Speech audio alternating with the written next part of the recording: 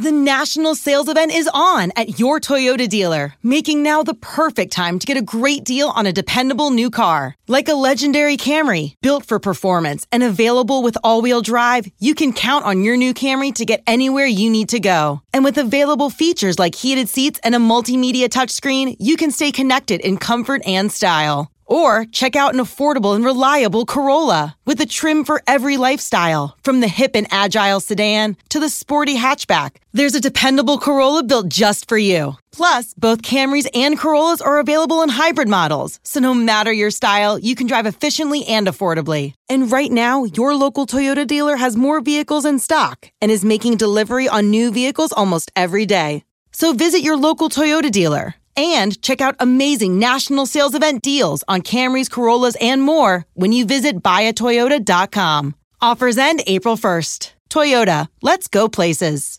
Knowing how to speak and understand a new language can be an invaluable tool when traveling, meeting new friends, or just even to master a new skill. But it's not always simple when you're bogged down by textbooks and structured classes. That's why so many people trust Rosetta Stone. Rosetta Stone is the most trusted language learning program, available on desktop or as an app. It truly immerses you in the language you want to learn, like Spanish, French, Italian, Chinese, and more. You won't just be studying English translations. The Rosetta Stone intuitive process helps you pick up a language naturally, first with words, then phrases, then sentences. Don't put off learning that language. There's no better time than right now to get started. For a very limited time, listeners can get Rosetta Stone's lifetime membership for 50% off. Visit rosettastone.com/rs10. That's 50% off unlimited access to 25 language courses for the rest of your life. Redeem your 50% off at rosettastone.com/rs10 today. Hey folks, this is Kevin. On this week's episode of Risk, you'll hear Morgan Jones Phillips. Did a call for a guy who had choked and died eating a falafel. That's not the funny part. That and more, but before that, I just want to give a shout out here. As you guys might know, if someone gives $25 or more to us per month on Patreon, we give them a little shout out. Now, Michael Simpson was so generous, he's giving us $50 per month, but he wrote in that he wanted us to give a shout out to his dear friend Estelle. He says that Estelle introduced him to the podcast about a month or so ago. He says that the podcast has really helped her.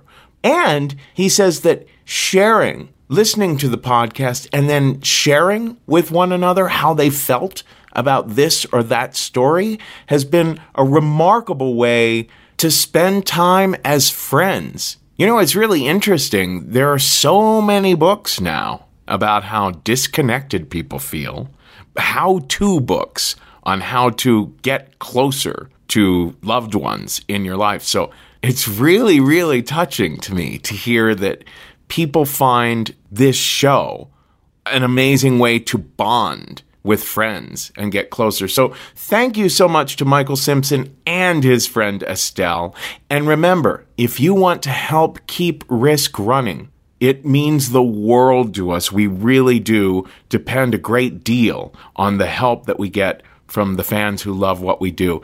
You just go to patreon.com/risk. That's patreon.com/risk. And you can give as little as $1 a month, as much as any amount a month. And there's all sorts of bonus content. If you give $10 or more a month, you get these episodes without ads, like this one you're listening to right now. So go to patreon.com/risk and help us out. Also, today's show is supported by CanaPet. Go to cana-pet.com and use the code RISK at the checkout for 50% off your order. Everyone knows that dogs are a man's best friend. So what if I told you that you could make your best bud's life even better? That's where CanaPet comes in. From tasty biscuits to oil and capsules, CanaPet's all-natural and organic CBD pet supplements are your go-to if your pet is suffering from pain, allergies, cancer, anxiety, or seizures. Now, I know what you might be thinking. Is this pot for pets? No, CanaPet is made from industrial hemp. not marijuana. That means it contains CBD, not THC. So it won't get your pet high. Actually, there's zero psychoactive effects. This product is fully legal and vet recommended for dogs, cats, horses, and other animals. Canapet is a holistic alternative to pharmaceuticals, and no prescription is needed to purchase. You can order online at canna-pet.com with the code RISK for 50% off. For more information, visit canna-pet.com. That's canna-pet.com, and don't forget to use the code RISK. Now here's the show.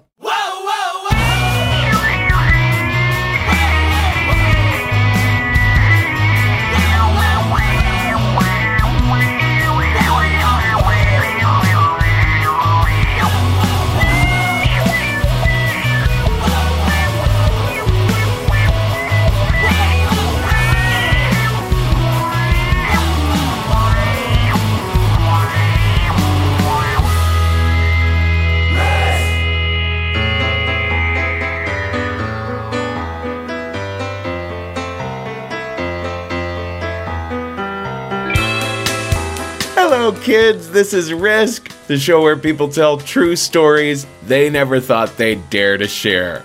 I'm Kevin Allison, and this is The Smiths behind me now because I just remembered that this song exists. We're calling this week's episode Unsettling. 3 stories of people stuck in rather jarring situations. I am recording this right now from a hotel room in Salt Lake City. We had one hell of a show here the other night, but it too was a rather jarring experience. One of our storytellers was not allowed to enter the establishment because she was not 21 years old yet. And so we had to have her tell her story in the doorway and have everyone turn in their seats to look at this person far off in the doorway. Quite a memorable experience. And I'm going to tell you guys something right now that I told the audience the other night as well. If you have ever even thought, if the thought has even ever crossed your mind, oh, I think I have a story that I could pitch to Risk, do it. Do it! Pitch us your stories at risk-show.com/submissions. We are always looking. In fact, right now, if you have a scary story that might be good for our Halloween episode, or a holiday story that might be good for our Christmas, Hanukkah, end of December episode, pitch us right away and put in the subject line, hey, this is a scary story or a holiday story. Hey, I'll go even further than that. If you live near Los Angeles or near New York City and you think you might want to share a scary story in October at our live show in New York or at our live show in Los Angeles, let us know. Reach right out to me at kevin@risk-show.com and we might be able to put you up on stage in New York or Los Angeles telling a scary story or a holiday story, because we're always especially looking for stories for those months, the October and December shows. Now we're going to start this week's episode with one of our favorites. This is Morgan Jones Phillips. He told this story the last time we were in Toronto. Morgan has this great book called The Emergency Monologues. You can find it on Amazon and other places where books are sold. He also performs the emergency monologues live on stage a lot. This is a particularly crazy story about how words in another language can be rather unsettling when heard by an English speaker's ears. Also, there was a little confusion about the way the story ended, so I'll come back on in the hosting segment afterwards and address that. Anyway, here is Morgan Jones Phillips with a story we call What's in a Name?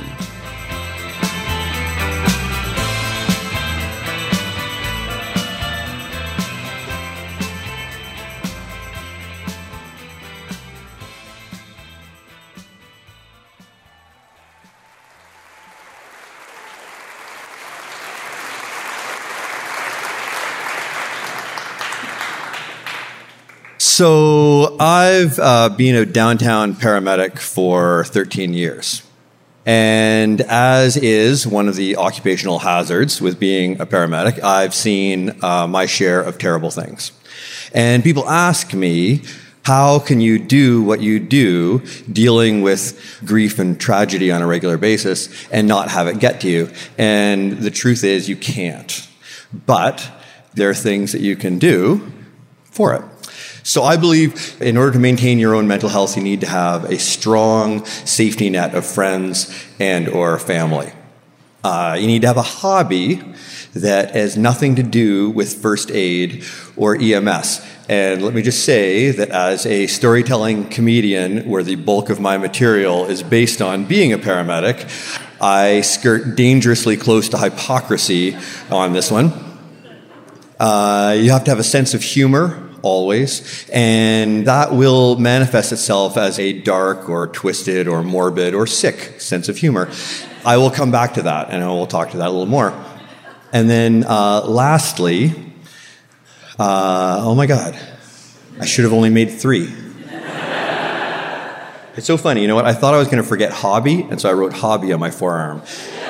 Never occurred to me I was going to forget the last one. Absolutely a good sex life. Absolutely. That could start any time. Oh my God, thank you. Thank you. Yes, all right. Most importantly, you have to remind yourself it's not my emergency. I'm not the one having an emergency. I'm there to help. No matter how bad the call goes, no matter what happens to the patient, even if the patient dies, all of my family are still sitting around the dinner table when I go home at the end of the day. So how bad could it really be? And now we come back to the inappropriate sense of humor. Having this dark sense of humor is not something unique to paramedics. All medical professionals share this. The reason is because we deal with death and we deal with tragedy head on. We deal with it face to face. And so we have a great respect for it and we have a great understanding of what it means. And so sort of like in the same way that people from a certain race or cultural background can tell jokes about their own race or cultural background because they know the truth. They understand the truth behind what they're saying, and they know that a joke is just a joke. It's the same thing with paramedics. We don't need to explain a lot of the feelings behind a joke. So, example. I had a patient, elderly woman, and we were going to the hospital. And she had like abdo pain, and it was like 3 out of 10. It was very mild abdo pain. She was vitally stable. She walked to the stretcher.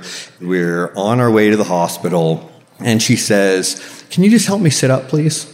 And I look, and I see that she's kind of slumped down in the stretcher. And I say, "Sure." And so I get behind her, and I kind of lift her up in the stretcher. And so she's in a better position now. She smiles at me. She looks me in the eye. She says, "Thank you." And then she slumps over dead. Thank you for laughing. So, the last words that she had on earth were, "Thank you to me for possibly killing her." Now, I can tell this to another paramedic or a risk audience, and they aren't afraid to laugh because they know the truth. They know what it feels like to have someone die in front of you. They've been there before. So they know that when it happened, I wasn't laughing. They know that when it happened, I was going, fuck, fuck, fuck, fuck, fuck, fuck, fuck, fuck, fuck. They know that I was doing CPR, that I was attempting to defibrillate, that I was doing everything I could to try and bring this woman back to life. They know that I was feeling guilt and racked with wondering if I could have done something to have prevented this, if I could have seen what did I miss that I didn't see coming.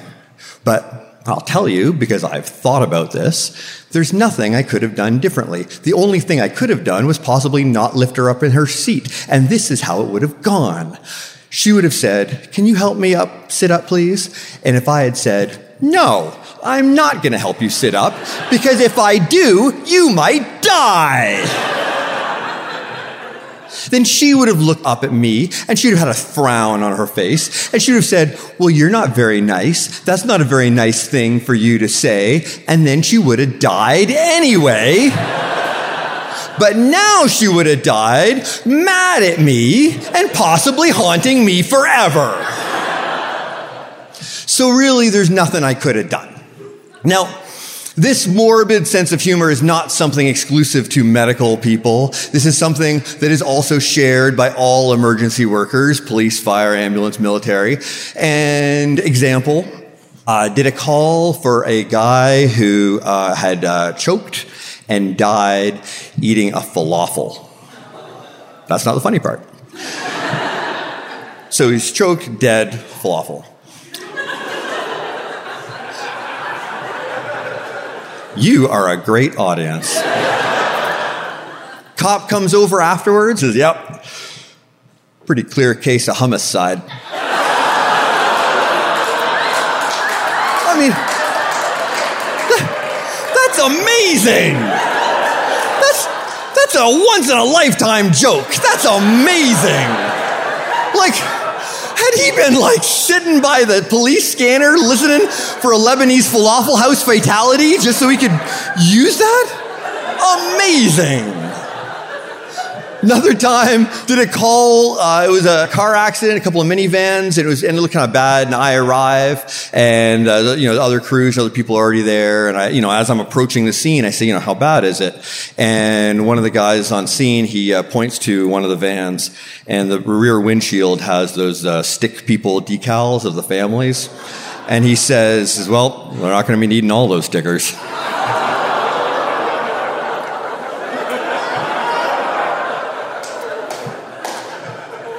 So I tell you all of this so you don't think I'm a complete asshole when I tell you the actual story.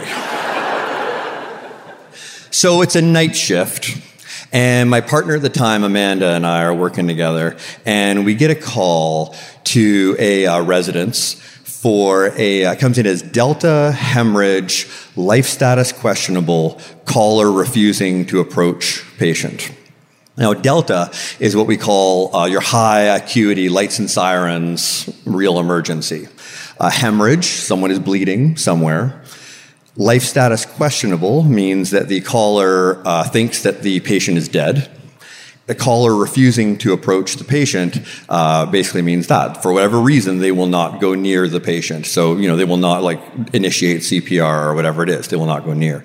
Now, generally speaking, life status questionable and caller refusing to approach patient is reserved for hobos in parks and people who have a cell phone, see someone sleeping on a bench, call 911, but are like, I'm not going to go check on him. Hobos are icky. But because it is a residence, because we're in someone's home, then, we figure that's probably not the case. So it's a pretty average neighborhood. It's not especially fancy. It's not especially rundown. And we're greeted by a Chinese woman in her mid-50s. And she's hysterical. And she's yelling, come, come, come. And so we go inside, and she guides us down to the basement.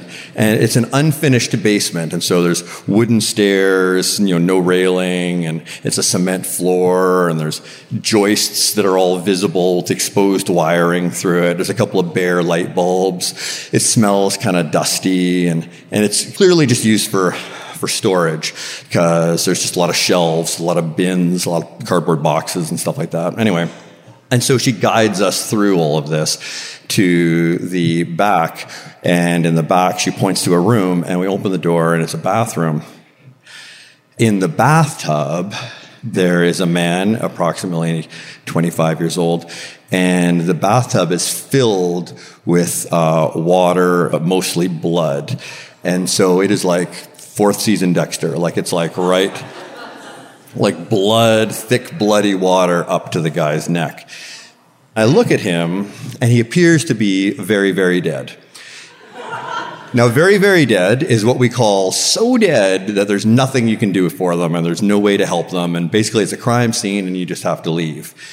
As opposed to mostly dead. Mostly dead is where, we can work with that. We can,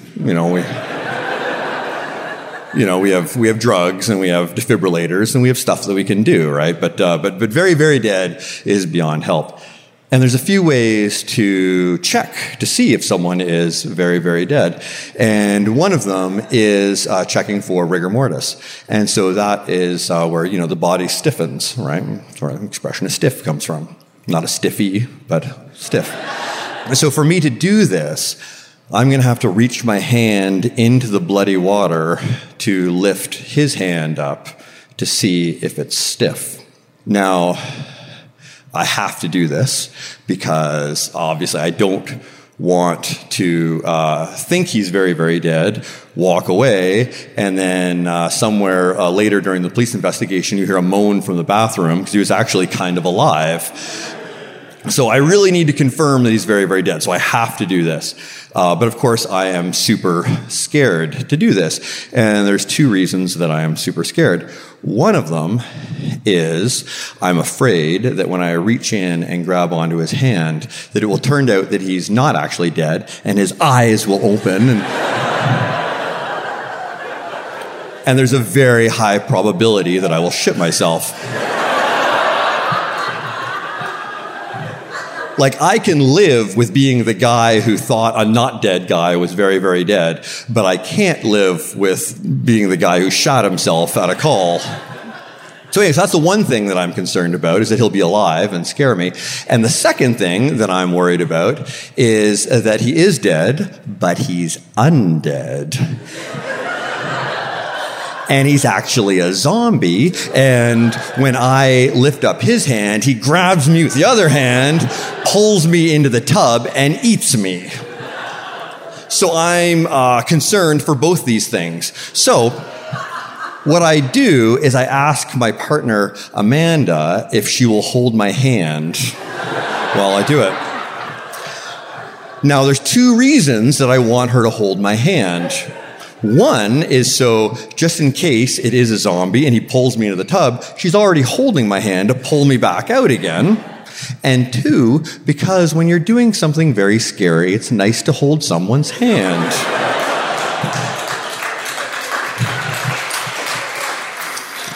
So I've got Amanda in my left hand, and I reach into the water. I lift up the patient's other hand, and just as I'm holding hands with both of them, a cop walks in. And so the cop sees me in this bizarre seance position. There's this little semicircle. Now, to the cop's credit, he just looks in, sees me holding one hand of my partner and the other hand of a bloody corpse, and all he says is, "Whatever turns you on." And then he walks out again. That was it. He walks out again, just leaving me with this horrific Ring Around the Rosie scene. Anyway, the good news, bad news situation is that it is stiff, and he is very, very dead, and it is a crime scene. So there's nothing more for me to do but back out of the room slowly and preserve evidence while the police do their thing and investigate. Because, of course, it does look like suicide, but if anyone has seen the 4th season of Dexter, then you know that maybe it wasn't. Spoiler alert. Posthumous spoiler alert. So now what I have to do is I have two jobs now. Because I am the medical authority on scene, it's my job to inform the family of the death. So that's the one thing I have to do. And the second thing I have to do is I have to call the coroner, and I have to tell the coroner that there's been a death in a house. I go up to meet the family. And the woman who let us in initially turns out was the patient's mother. Of course, we weren't the first person that she called when she found her son, and so other family are all there. And so there's brothers and sisters and other family members that I don't know, but there's like maybe 6, 8, 10 people there. So they're all there, and I have to deliver the death notification. And this is hard. I honestly don't feel much when people are dead. Dead people are dead. But I do have a harder time with the living who are dealing with the grief of the death. And so death notifications are hard at the best of times. So I explain to them what's happening now, that the police are doing an investigation, that it most likely it appears to be suicide, but we want to rule out anything else. And so I explain all of this. And now I have to gather information to call the coroner. So basically I need, name, birthday, brief medical history, and, kind of when the last time they saw him alive and if he had been acting peculiar or anything. I've found that the best way to do this is simply to ask for a piece of ID rather than awkwardly have them try to explain how to spell names and things like that. So I ask for a driver's license. The mother gives it to me. And so I've just finished explaining to them that her son is dead, and the family are all gathered around, and they're all standing facing me. And she hands me his driver's license, and the name on it says, "Fuck you, ho."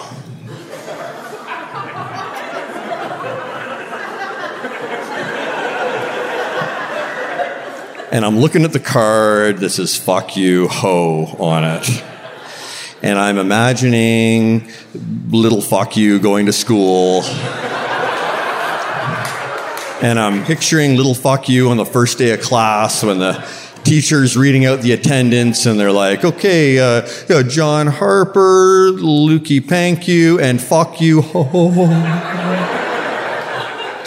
I'm picturing a substitute teacher coming into the class and being like, yes, and you little boy, your name? Fuck you, man.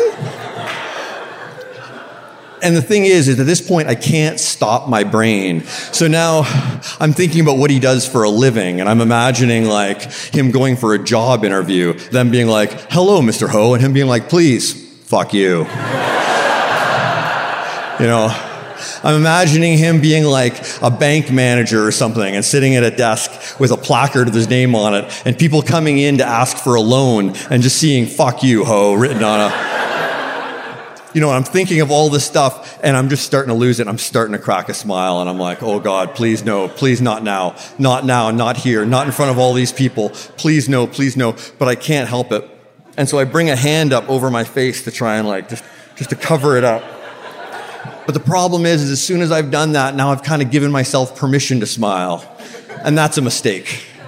And so now I've got a hand covered, and my mind won't stop. I keep thinking of things. I'm imagining him being on sports teams with like, "fuck you, ho," written across the back of his thing. I'm imagining, what if he's really good at sports? What if he makes it to the NHL?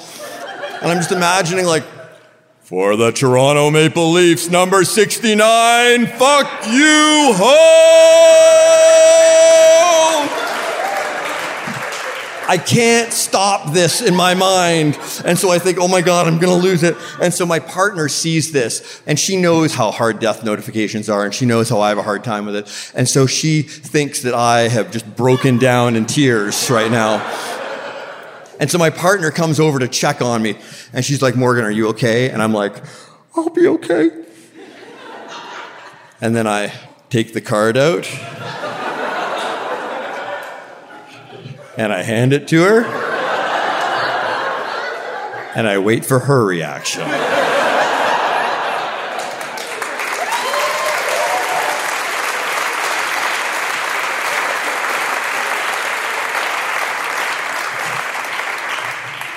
Now, I have to be honest, a full disclosure on the story. Because of patient confidentiality and because of professionalism, all of you have to die tonight. No. But because of all of these things, obviously I cannot use the person's real name. But I will just say that the adage that truth is stranger than fiction and you can't make this shit up applies, because I could not think of a better name than the real one from that day. But I tried. Thank you.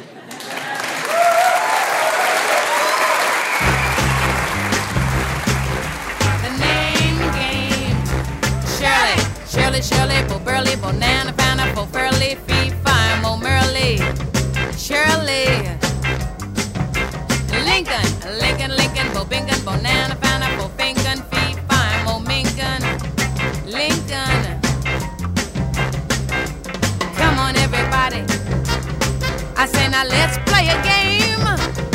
I bet you I could make a rhyme out of anybody's name.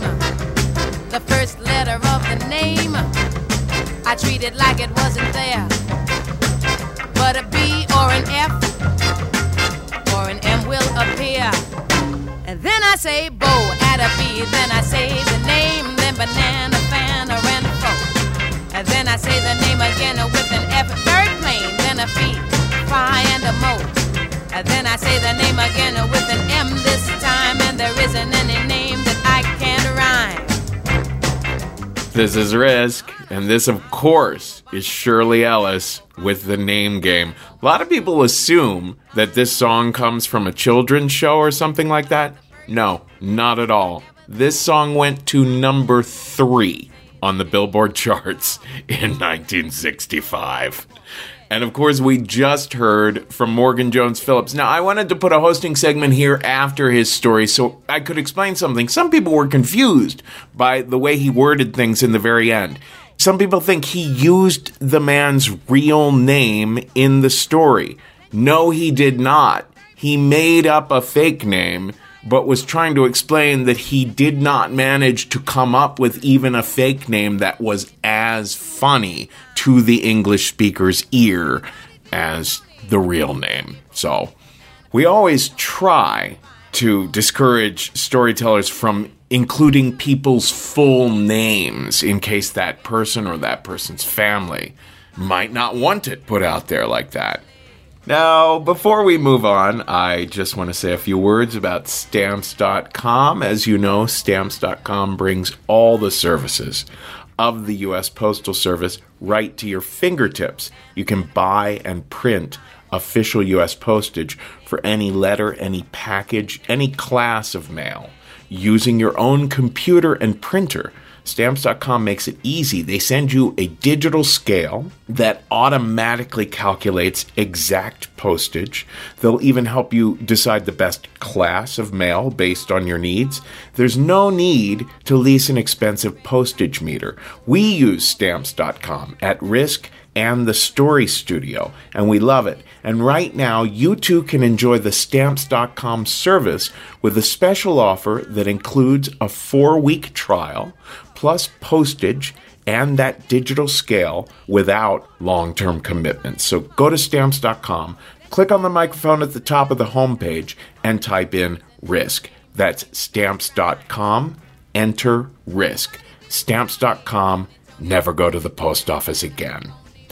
Now, in a little bit, we're going to hear a magnificently beautiful story from Portland-based storyteller Samira Sahibi.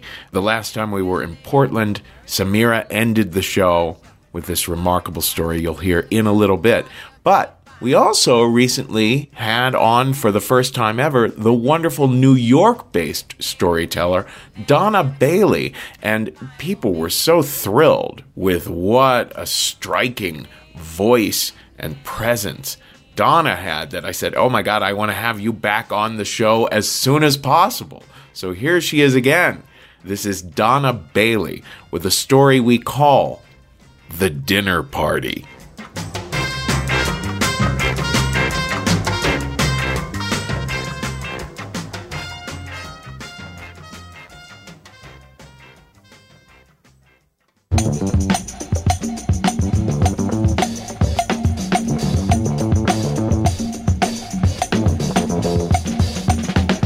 It was the late 1970s, and I found myself out of work. I had been working in television production on a show for CBS. It was called The Andros Targets, and it got canceled. So I registered with a temp agency.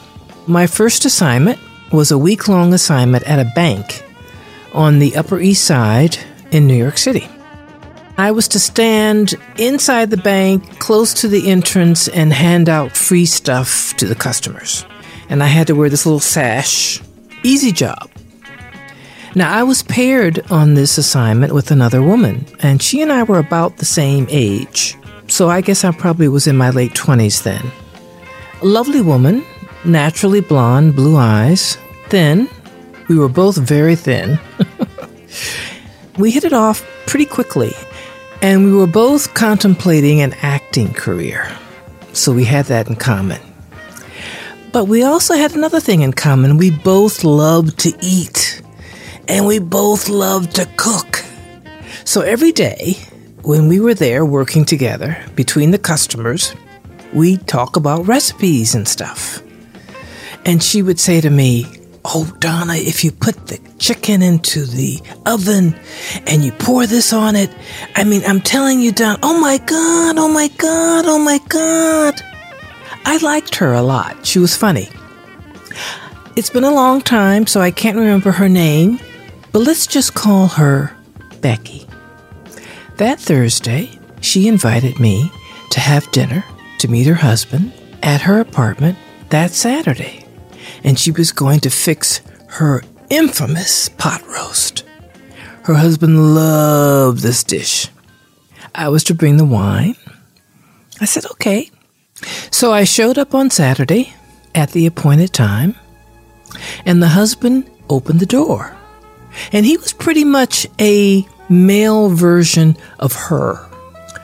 Very thin, blonde hair, blue eyes, very warm and friendly. We hit it off immediately. And we started talking movies and stuff because he was also contemplating an acting career. Both of us were De Niro fans.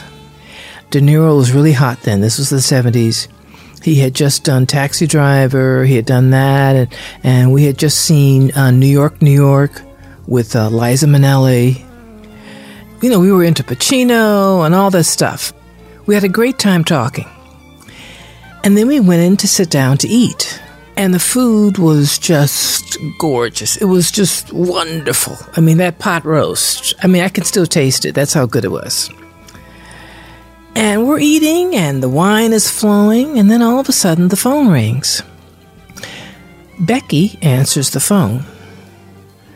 It was clear she was talking to someone who was going to be the fourth person at this dinner. I don't know, this made me nervous for some reason, and that's when I noticed that there had been a fourth place setting there at the table. I hadn't noticed that before. But I got a little nervous about that, because I had been in situations where whites had invited me to certain parties or what have you, wanting me to meet somebody. It would be some black guy that was just totally incompatible with me. They figured, well, she's black, he's black, they should hit it off. Usually we didn't. So we finished our meal, and then we went into the living room with our coffee.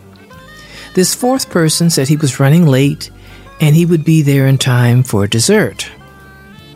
So the husband, and let's call him Bob, he and I just hit it off again talking about movies and stuff. I'm sitting on the love seat. Bob is sitting in a pretty large armchair, sitting across from me. And Becky is on the floor next to my feet. And then I noticed something odd. Becky is stroking my leg. And I'm thinking to myself, well, why is she doing that? So I moved over a little bit to get away from her. Bob is still chatting away. And lo and behold, Becky starts stroking my leg again. Now at this point I'm thinking, either this woman has a serious boundary problem or she's intoxicated. Is she just weird? Crazy? Definitely inappropriate. And I frowned at her, and then I moved over again. And that's when the doorbell rang. And I'm thinking to myself, oh, thank God. Even though I had been a little nervous about this black guy showing up, now I'm thinking, thank God he's showing up, because these people are a little strange. Bob gets up to open the door. And there was the fourth person. Except he wasn't black. He's a white guy. He's very tall, I would say 6'3", 240 pounds, big guy. Introductions are made, and I know immediately that I'm in danger.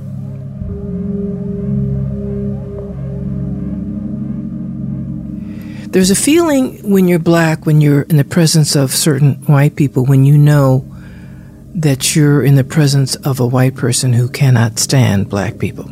It's nothing they have to say, it's just a look. and he gave me that look. It was just unadulterated hatred. I mean, the hostility in this man's eyes was there. There was no question what was going on. He had a foreign accent. I couldn't tell whether it was Eastern European, maybe Russian. So let's call him Boris. Boris went across the room and he sat in a small chair. And he sat there and he glared at me.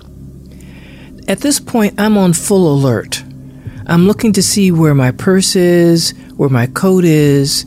I'm thinking I may have to exit this place pretty fast. But I'm nervous. And I'm sitting upright in my seat. And then Bob leans forward and says, "You know, Donna, we really like you." And I'm thinking, okay, what do you mean by that? And then Becky starts up again. She starts stroking my leg. Now this time I'm angry.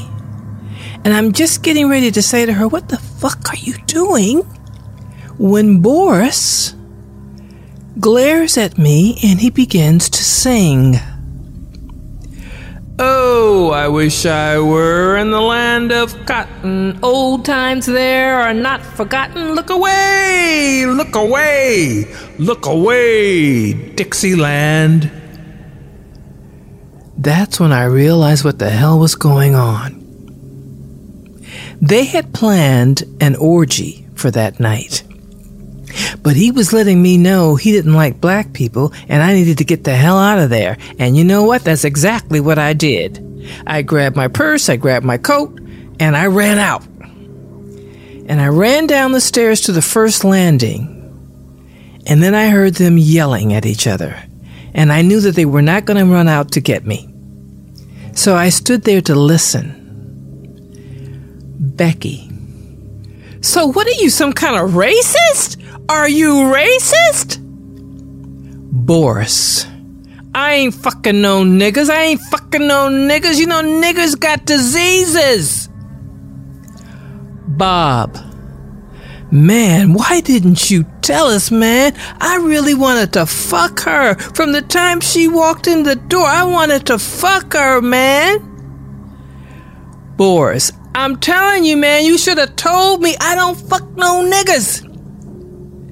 Becky.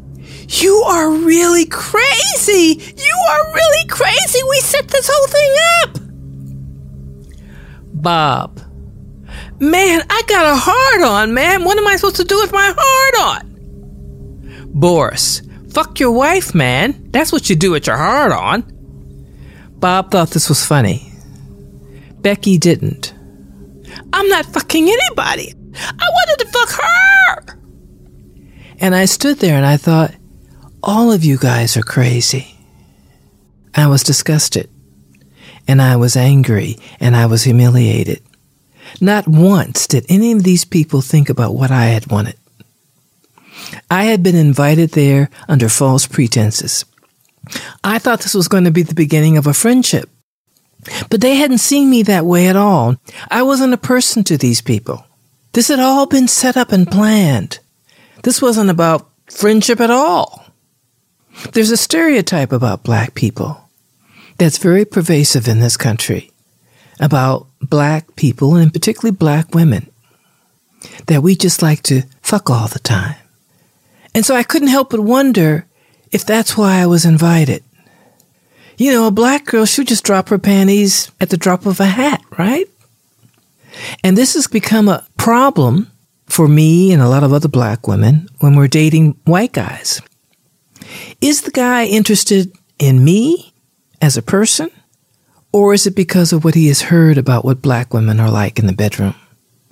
It's always there. There are some black women I know who never will ever date a white man. And so it was all about race and sex with these three people. What I also realized that even if that wasn't there, these were three really disgusting people. By this point, they're screaming at each other. And that's when I thought, you know what, let me get the hell out of here. I went down the stairs I left the building, and I stood there, and I took in a deep breath. And then I looked up at the heavens, and I said, "Thank you, God." Sometimes bigots come in handy.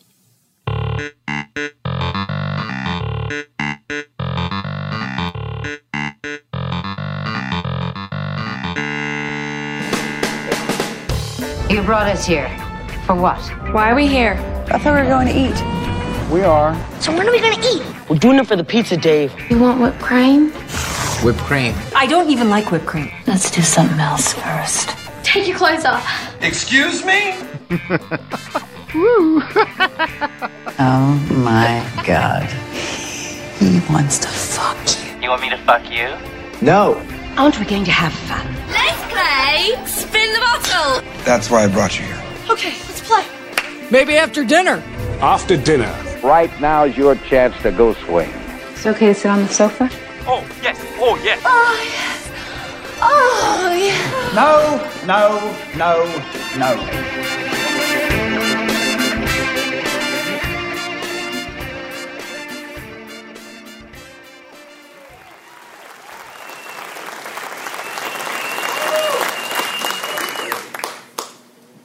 I was a bedwetter well into grade school, and I kind of liked it. At nights, my mother would pull up this unusually large diaper, and I would step into it. And I would hold on to it as she would fasten it. And it was this beautiful moment of watching her take care of me, and there was no judgment. And we had this moment of connecting, and it was really like the only time she would ever touch me. So I looked forward to it every day, and we would just talk as if it was like the normalest thing to put a diaper on a 6-year-old. It wasn't that my mother wasn't a kind person or that she didn't love me. She just showed her love by doing. She was a doer. She did a lot for me. She got pregnant while having 2 teenagers, and it was because a physician suggested it would help with her health condition.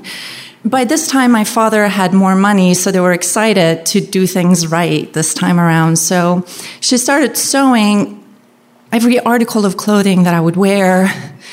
My bedding, even my diapers had engravings on them. And she had ordered boxes of Ovaltine to be shipped to Iran.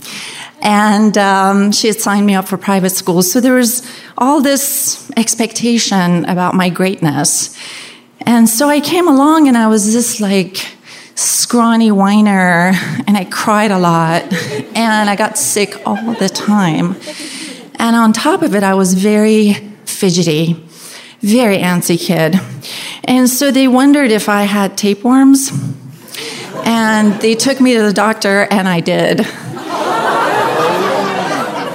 And then we treated them, and then I got them again and again. And then my grandma started speculating that because I've had them for so long, that I had the spirit of a tapeworm, a dancing worm in my butt that was making me fidgety. I think the diagnostic term for the dancing worm in the butt would be ADHD. I had it. But I wasn't the only restless one in Iran at that time. There was rumblings of a revolution. There was civil unrest everywhere. It wasn't very threatening, but there was demonstrations. It was orchestrated by the University of Tehran students, and other progressives would join. And in order to get like the less progressive to join as well, they started incorporating some Islamic slogans. And one of the activities that we were encouraged to do was to go to the rooftops, because they're flat in Tehran, because we sleep there at nights in the summers.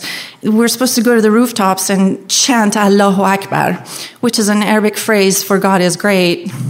And we had to use Arabic because Allah does not speak Persian. And the point of it was that if you go to the rooftop and you, instead of protesting, you just say, God is great, you couldn't get arrested.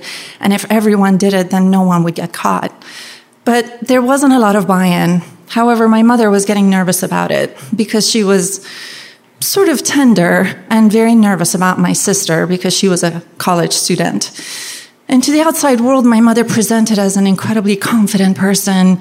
She was gifted in math, and she also had a spectacular voice. In fact, we wouldn't be able to go anywhere without my mother being asked to sing, and my father would accompany her, and they were so impressive. It was such a stark contrast to how she was at home. She was very serious. She was not at all entertaining. She didn't have a sense of humor, and she wasn't very affectionate. In fact, she kind of had a temper on her. One time she was gutting a chicken in the kitchen and called me over because it was a learning moment. And she's like, "Do you see these eggs?" And it was these progression of pink balls, like beads, that got smaller and smaller until they disappeared. And she's like, "These were going to be eggs. And the biggest one was going to come out and it was going to look like an egg. And the hen would lay on it and it would hatch into a chick." And I was so excited as a 6-year-old. And I asked for it. I asked for the egg. And a couple hours later, when she called me and I wouldn't go over, she started looking for me and she found that I was sitting on the egg waiting for it to hatch. And she realized that I had soiled the Persian carpet with blood, including my butt. And so I got a spanking for that, which to me felt like, well, that was out of nowhere. But to her, it made sense. So in the summers, I would try to get away. Well, for one, I wanted to play with Barbies, and I didn't have any. I just had 2 toys, and we had money, so I don't understand what's up with that. So we had a dog. I had a dog that was battery operated, so I would carry it around, pretend it was real. And then I had this blonde, big baby that would sing Jingle Bells in German. They got that in a European trip. I couldn't get into it. I wanted a Barbie, so I would go to my cousins' houses and I would play with them. And they would have like snacks and chocolate, and their moms were friendly. And I started to like have a little mom envy, like, wow, I want a friendly mom. Because I was scared of my mom. But eventually the summer would end and I would come home and I would be faced with what was really wrong at our house, which was my mother's health condition. My mother had grand mal seizures, and no, pregnancies don't cure that. I don't know what that guy was thinking. She would get sick in the mornings. It would be usually upon rising. So we would never wake her up. We would make sounds. I wouldn't go wake her in the middle of the night. And if I woke up and I went to my door and it was locked, that meant mom had gotten sick and the adults were taking care of her. Because it was so traumatic, they didn't want me to see it. So I would just kind of wait, and I was a good girl, and I would just wait for them to wake up or to let the door open and let me out. And this was an understanding I was born into. I have no memory of it being any different way. And the door would open, and then I wouldn't ask, and they wouldn't offer, and we'd all pretend like nothing had happened, like this was just another morning, we just have breakfast. But one morning, there was something a little different. There was a scream. And I ran to the door, and it was locked. But this time, I just couldn't relax. I started pacing the room, and I was reading The Little Prince at the time, and I just kept reading it over and over, and it wasn't working. And I was like, oh, I can't breathe. Maybe these pajamas are getting too tight. So I changed out of my pajamas into something loose. And this is something I'd never worn. I was like really scrawny and the skirt was falling off my hips. So I made a decision in that moment to do something I'd never done, which was to disobey and leave during lockout. So I opened the balcony door, and the shame in being disobedient was such that my head just hung heavy and I was tiptoeing. And I went over to my parents' bedroom and I tiptoed, just looking at my toes, and I went to the dresser and I opened the jewelry box and I got the safety pins out. I was lowering the jewelry box lid ever so gently as to not make a sound. And this moment, I saw my reflection in the mirror and it shocked me. And then I saw behind me was my mother's lifeless body on the bed. And I knew she was dead.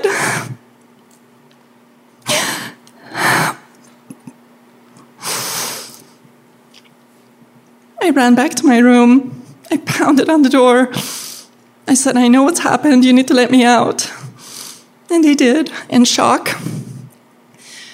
There was already mourners rushing over to the house. The sight of me would just instigate more tears in people. And I just remember these elderly women would just grab me and pull me into their sweaty cleavages, and I could just smell their stench of BO, and I would just be wet from their tears, and they would whisper things I couldn't hear, and they would say idiotic things like she's in a better place or it's probably for the best. And I just so wish I could have a voice and ask them all to leave and stop invading our house. There was around 100 people within an hour. So the time came for the body to be moved, and at that point I asked to see her, and that was met with a lot of resistance. It was just too heart-wrenching. Just like looking at me made people cry. So I insisted this time, and they said, okay. So an uncle said I would take her because my own family couldn't handle it. And so they took me to the corner room where she was. We opened the door, and the curtains were drawn, and there was a candle.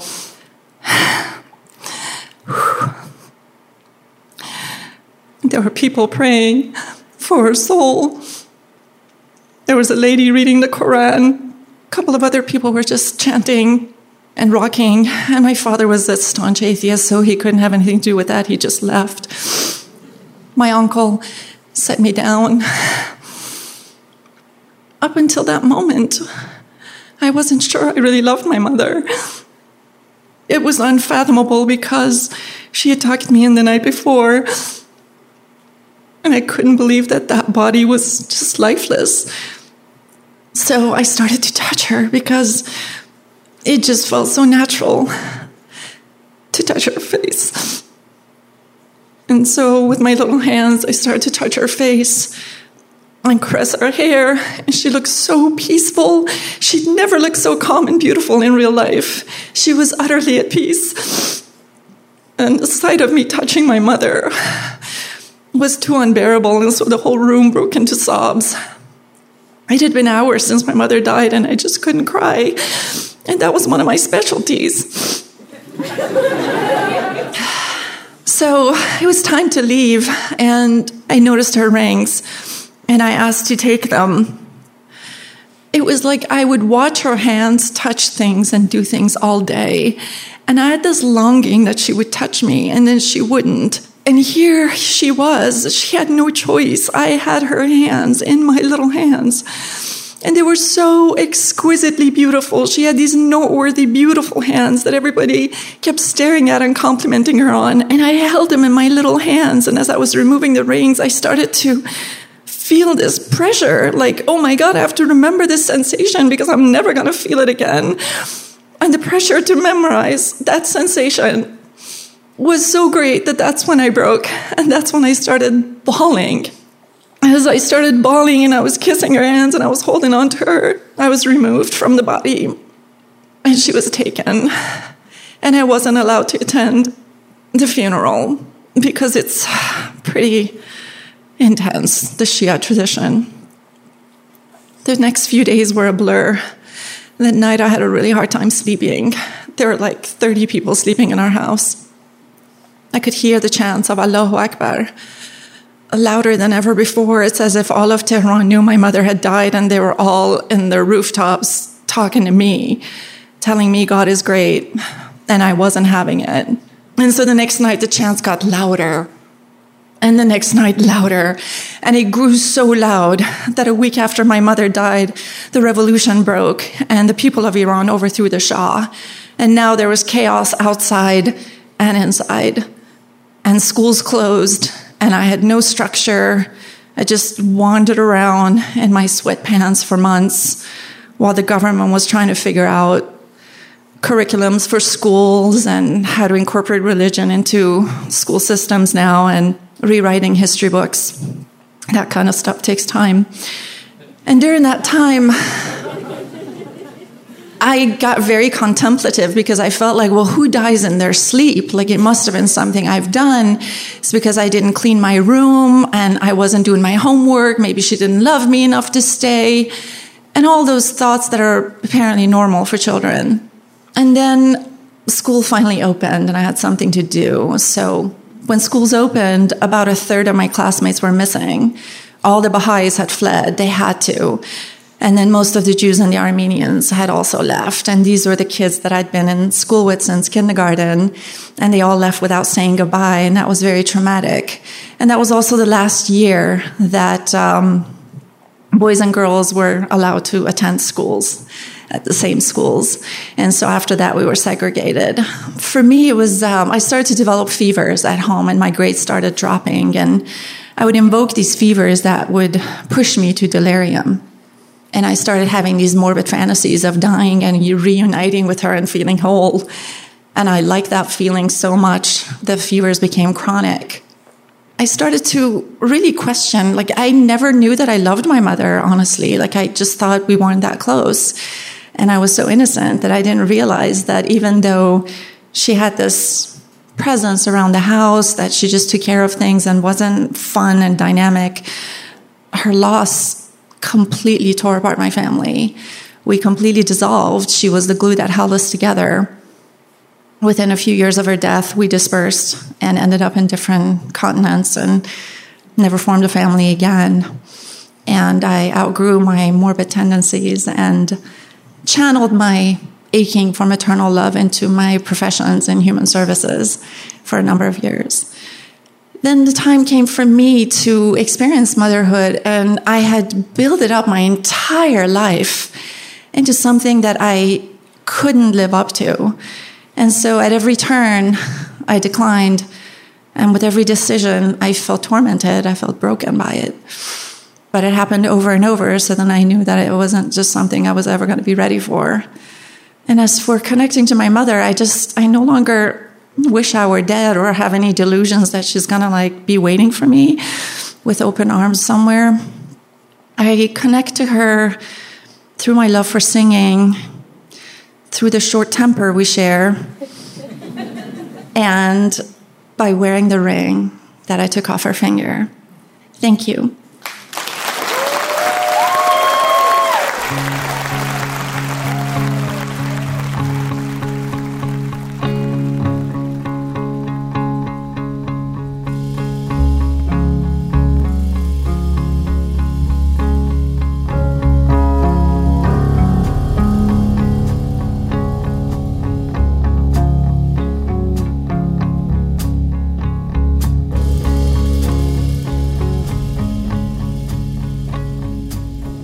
Lights are flashing on the highway.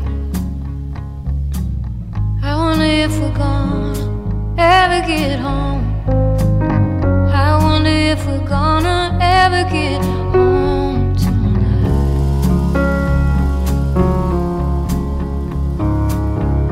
Everywhere the water's getting rough, your best intentions may not be enough. I wonder if we're gonna ever get home tonight. But if you break down, I'll drive out and find you. If you forget my love, I try to remind you. Stay by you. Come easy.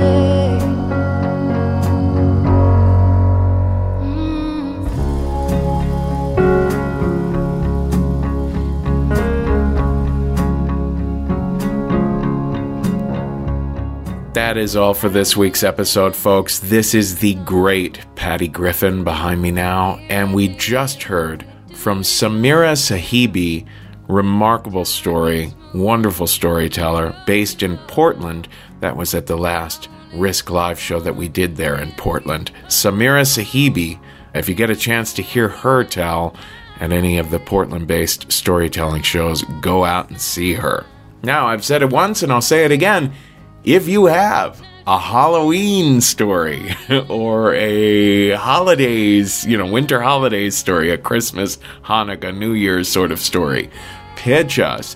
In fact, from anywhere in the world you can pitch us because we can record stories remotely. But if you live near New York City or near Los Angeles, you should point that out in your pitch because we might even be able to put you live on stage at our October show in New York or Los Angeles, or our December show in New York or Los Angeles. So if you have a really scary story that would be good for Halloween, or a really cheery, kind of interesting holiday sort of story that would be good for December, pitch us. You can write to me directly at kevin@risk-show.com, or just check out the submissions page at risk-show.com/submissions. Now, I'm going to let you know where Risk is appearing live next. On September 16th, we are back at the Bootleg Theater in Los Angeles. On September 26th, we're having our very special body storytelling / risk show. So on September 26th, in Brooklyn at the Bell House, body storytelling from San Francisco, hosted by Dixie De La Tour, and Risk are teaming up for an evening of very kinky stories. So come on out, Brooklyn, on September 26th. That's going to be one hell of a show. On October 21st, we're back in Los Angeles at the Bootleg, and that's the one where we're kind of interested in seeing if people have scary stories, so you can still pitch us for that show. October 21st in Los Angeles at the Bootleg. On October 22nd, Risk is appearing at Littlefield in Brooklyn. That's an evening of scary stories. Like I said before, you can pitch us for that. So on October 22nd, we will be at Littlefield in Brooklyn. And here's a bunch of November dates that you can pitch us for. November 3rd, Baltimore, Maryland. The theme that night is Obsession. November 9th, Chicago. The theme is Revealing. November 10th, Madison, Wisconsin. The theme is Huge. November 11th, Detroit, Michigan. The theme is Surprise. And on December 2nd, we're in Phoenix. The theme is Jaw-dropping. If you live in any of those cities and you'd like to pitch us, go to the submissions page at risk-show.com/submissions. There's a video there that tells you how to pitch. There's an audio file you can listen to that gives you all sorts of helpful tips as well. It's very helpful. risk-show.com/submissions. If you have friends who live in your town who might have great stories to share, or if you run a storytelling show of your own in one of those towns, reach out to us. Connect us with people. I am always easy to find at kevin@risk-show.com. Folks, today's the day. Take a risk. When you forget my love, try to remind you, stay by you. When it don't come easy, when it don't come easy, oh,